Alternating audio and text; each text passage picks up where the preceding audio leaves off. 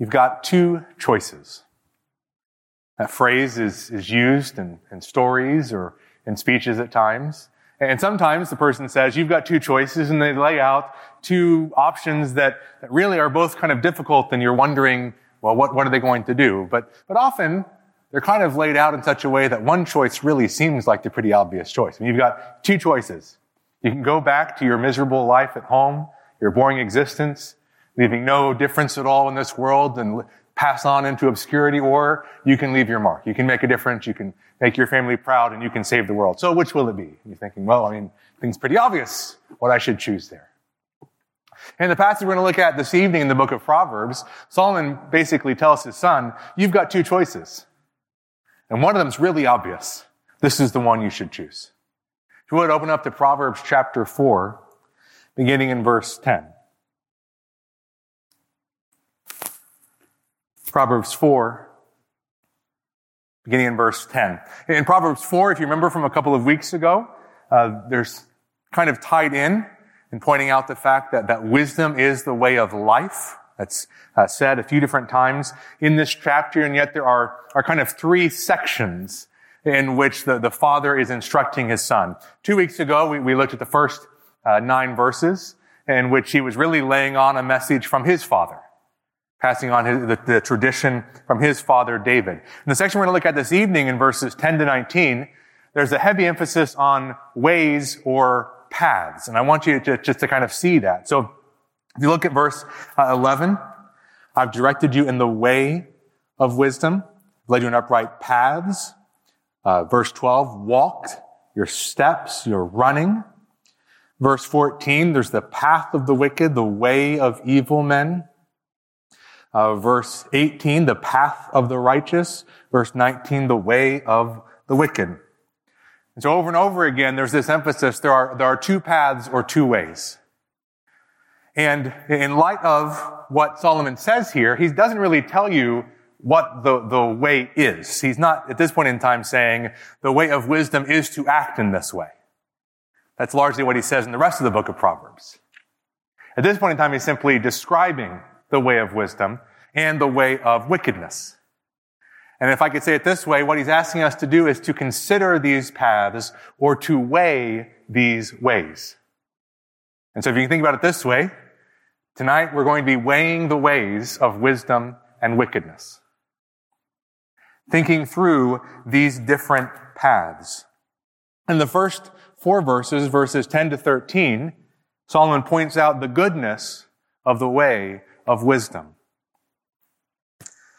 Verse 10, hear my son, and accept my sayings, and the years of your life will be many. Hear my son, a pretty common way that we see these lectures, these instructions given in the book of Proverbs. And yet there is a reminder here that it's not just enough to listen, but there needs to be an embrace of it. Accept my sayings. And what's the result? The years of your life will be many. That you'll have a long life. And I think within the context, what we'll see as well a good life, a prosperous life, a life of well-being and blessing and security. And in verses 11 to 13, he tells a little bit more about this way of wisdom. Verse 11, I've directed you in the way of wisdom. I've led you in upright paths.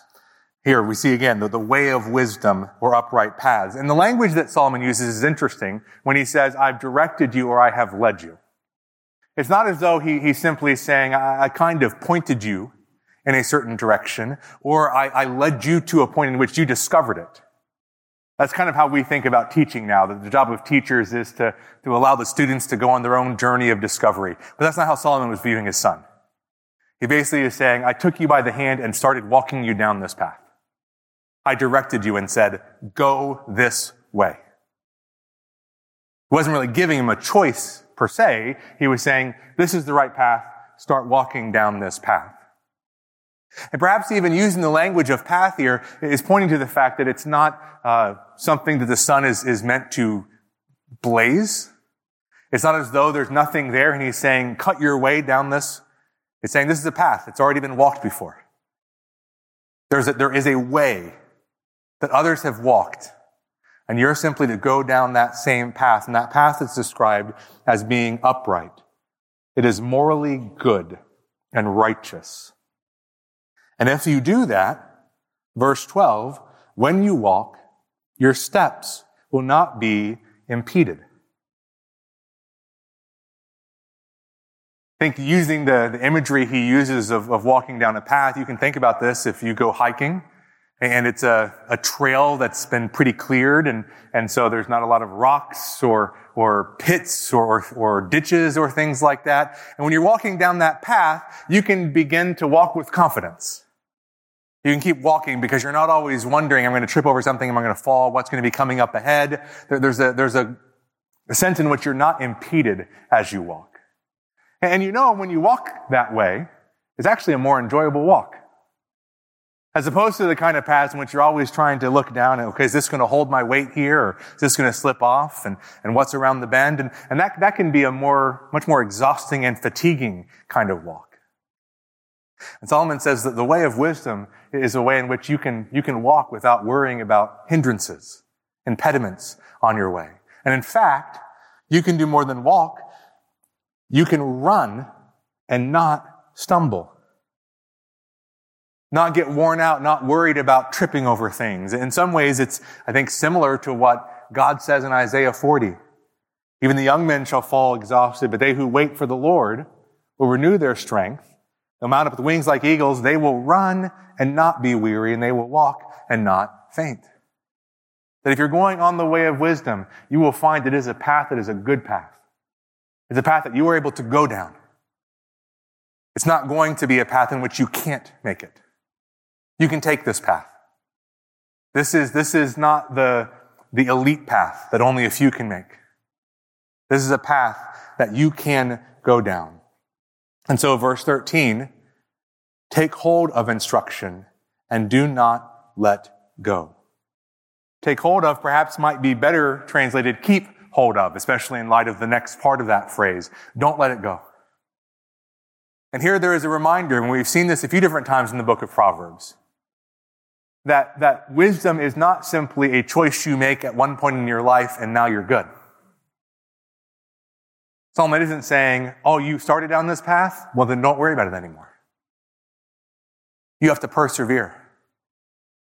You have to continue to choose to stay on this path and not let go of this path and to guard wisdom, for she is your life.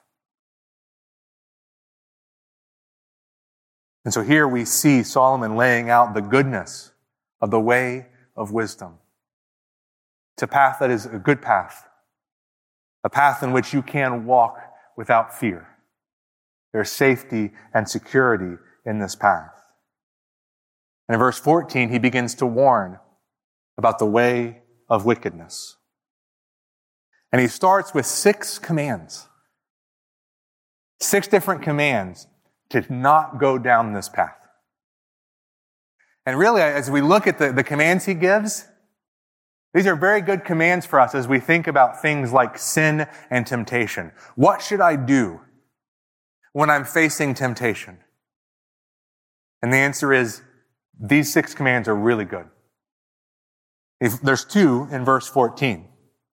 Do not enter the path of the wicked. What's the best way to avoid the way of evil? And the answer is, don't start on it. Don't even begin to go down it. Don't take the first step.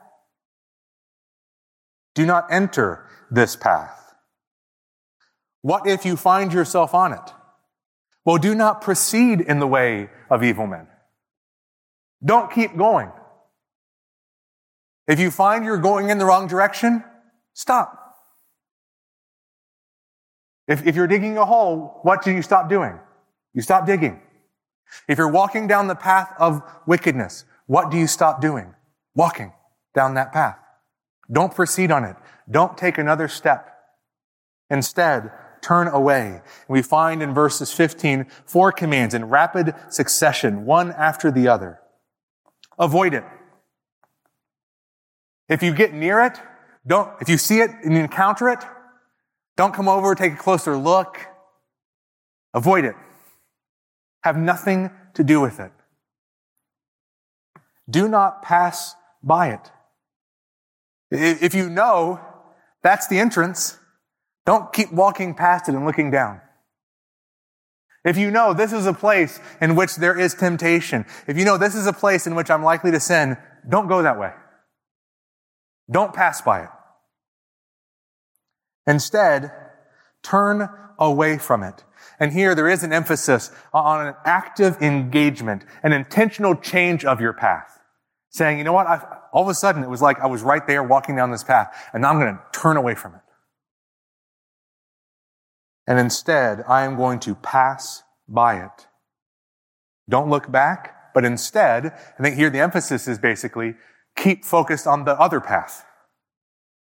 Pass by that path because you're focused on the right path, the way of wisdom.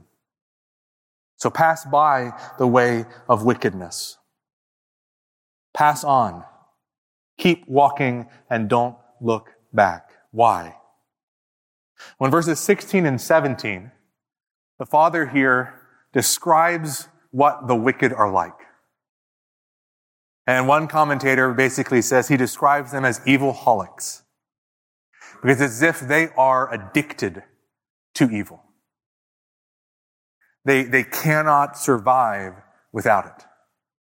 Because how does he describe them? Verse 16, they cannot sleep unless they do evil.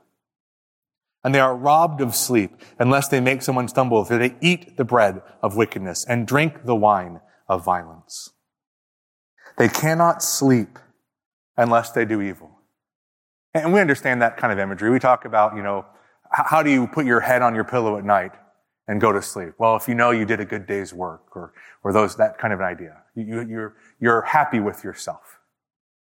You're at peace. And so then you can go to sleep. And for the wicked, they can't really go to sleep unless they've done evil. Unless they have harmed others.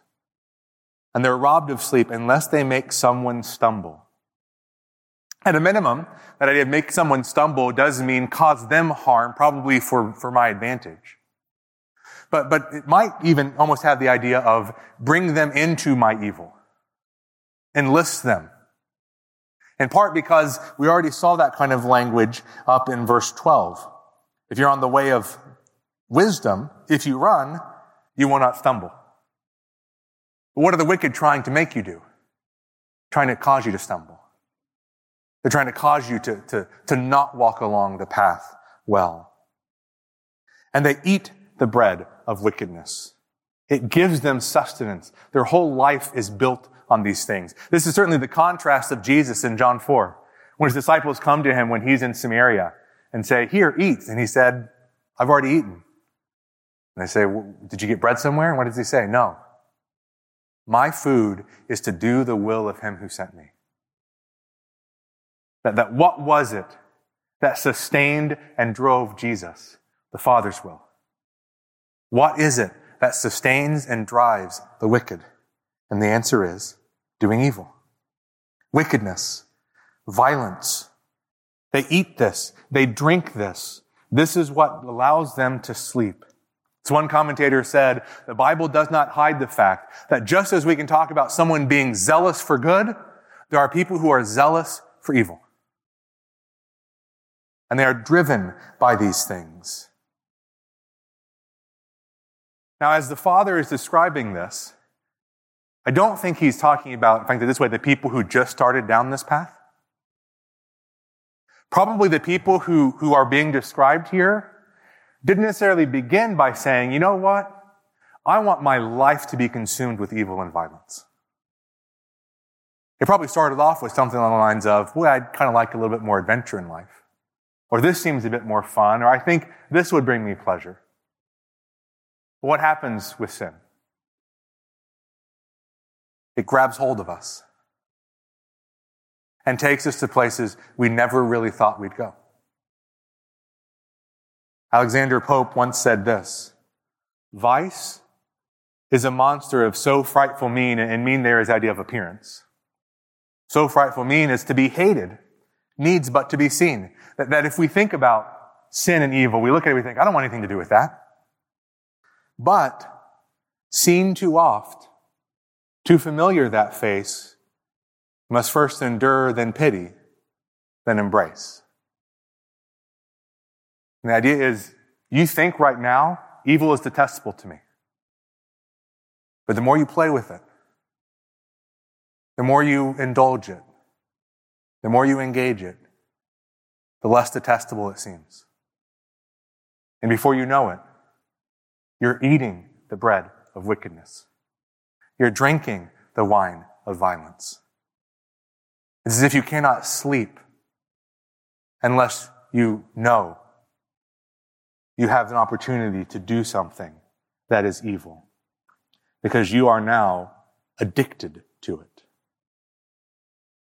In verses 18 and 19, Solomon steps back again and says, here's your two options. You have the way of wisdom, and you have the way of wickedness. What is the way of wisdom like? Well, the path of the righteous is like the light of dawn that shines brighter and brighter until the full day. What does it mean, the path of righteousness is like the light of dawn? I think light here would probably point to at least two different things, and these are commonly what light points to in Scripture. One is goodness, that God is light. And the path of righteousness is the path on which God is there.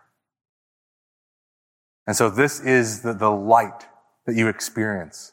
You get to enjoy walking with God. And yet light is also described as guidance, as helping you to see what is there. And certainly in this context, the idea of a path with light is a path that says, I know where I'm supposed to go. I can see it laid out before me.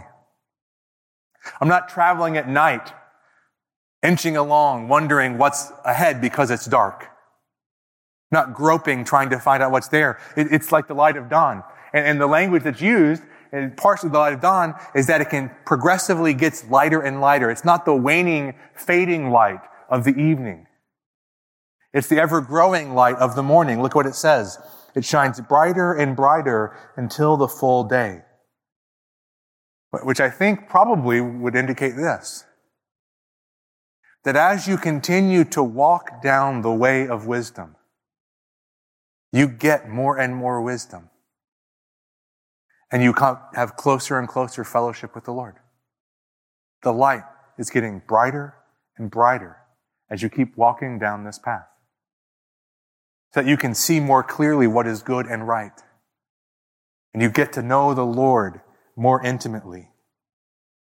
The more I walk with God, the better I will come to know Him. This is the path of the righteous. This is the way of wisdom. And then the final contrast again, what about the way of the wicked? Well, it's the exact opposite. It's like darkness. And if, as I think the imagery of light indicates, the imagery of darkness is the opposite of those things. So first of all, the way of wickedness is a way apart from God. A way without experiencing His fellowship. Without enjoying His presence. But it's also a way in which you are not able to really see what is happening. They do not know over what they stumble. They miss the connection between the choices they're making and the consequences they're facing. And I think as well, it probably comes on them in a way in which they weren't necessarily expecting. Because in the darkness, they didn't see what it was that brought about their downfall. And there certainly is, as we see often in Proverbs, a kind of poetic justice. Because what robs the wicked of their sleep? In verse 16, they are robbed of sleep unless they can make someone stumble. What's going to happen to them? They're going to stumble. They're going to fall. Their end is darkness and destruction. And the way of wisdom helps us to see the connection between the choices we make and the life we live and the consequences that we experience. And so the wicked are in darkness. As one commentator I saw put it, you think about in our culture today, people see no connection between sexually immoral lifestyles and the consequences of that. I don't want to delve into all these ins and outs, but if you followed the idea of monkeypox at all in recent months, it was fascinating how little anyone ever wanted to talk about the fact that the population that was largely getting monkeypox were those who were engaged in same-sex relations. But you couldn't say in any way there was a connection between them. Because you should be free to do whatever you want without having to worry about consequences. Or, we'll talk a little bit more about this, but the idea of people who are in massive amounts of debt. And you say, man, wouldn't it be nice if someone helped them out? The answer is, well, yes, it probably would, but it also would have been helpful if they hadn't made the choices to get there. And certainly it might be helpful to help others not to make those same kinds of choices. That often we are in the situation we're in because of the decisions that we have made. And Solomon here lays out that reality. There are two paths. And so if I could close by encouraging us to both help ourselves and to help our children to understand, really, there are only two choices. You're either on the way of wisdom or you are on the way of wickedness. There isn't a third way. There's not another path out there that says, well, maybe I don't have to do everything that God says, but I don't have to go down this path that leads darkness and destruction. I mean, certainly there's probably another path in between these two, in which, I'm not quite as tied up with what God has said and following His, but it's still a good life. And the answer is there isn't that path. There's only two. You can walk the way of wisdom, or you can walk the way of wickedness. And this is going to be a path that leads to light, ever-increasing light, in which you can walk and not be impeded, and you can run and not stumble. And this is a path that's going to lead to ever-increasing addiction to evil and darkness and destruction. But related to that is to help our children to remind ourselves that, yes, this path really is a better path. And as you work through the book of Proverbs, we could probably look at several different examples. But if I could just kind of close this evening by pointing to one way in which the way of wisdom is better for us in life. And it is better for us as we think about finances. That if we know how to use money the way that Proverbs would tell us how to use money, that God tells us how to use money, we are going to be in a much better position in life. Life will go much more smoothly. If you look at studies about the causes of conflict in marriages, basically the highest cause of conflict is finances. And so if you understand how to use finances in God's way, your marriage will be better. Your life will be better. Or think just more broadly. There's a sequence that has been dubbed the success sequence that says if you want to get out of poverty or to avoid poverty, if you do 3 things, your chances of avoiding poverty are basically 100%. And it's if you graduate high school, start working, and get married before you have children. And there was a study I saw recently looking at people who were born 80 to 84 and then looking at what happened in light of that. And in that study, 97% of those people who did that got a high school degree, were working, and married before having children, were out of poverty by the time they were 28 to 34. Even if they started in poverty. And that's the kind of thing that Proverbs says we should be doing. But even just one aspect of that, it's fascinating to me. If you just look at that final one, do you get married before you have children? When they look just at that, 86% of young adults who got married before they had children were in either the middle or top income bracket, as opposed to only 53% of those who had children before they got married. And that's just the kind of thing that God tells us about how to live in this world. That He tells us there is a path that's a better path. There's a path that is a good path. And if you walk down this path, it will be better for you in this world. But certainly more significantly than that, is that not only will you have a good life in this life, you'll have an abundant life with God if you choose to follow Him. That there will be ever-increasing light. That even if that weren't the case, even if you faced poverty, it would still be better. But the reality is, you don't necessarily have to choose between those things most of the time. That it really is better for you to know and serve the Lord than it is to reject His ways, because this is His world. So you really have two choices tonight. Are you going to take the path of wickedness? Are you going to walk down this way in which you pursue your own desires and you don't care about others and you end up in darkness and destruction? Or are you going to walk the way of wisdom and find ever-increasing light? When we weigh these choices, it's pretty obvious, isn't it? We've got to choose the way of wisdom. Let's pray. Father, we thank you for your word. We thank you that it does provide insight to us. It helps us to understand what you want. It helps us to know how this world is meant to work. And it lays out a good path for us. Lord, help us to see your wisdom. Help us, as we saw a few weeks back, not to trust in our own understanding, to acknowledge you in all of our ways. Lord, help us with those that we have an opportunity to influence, that we would urge them down the way of wisdom. I pray these things in your Son, Jesus' name. Amen.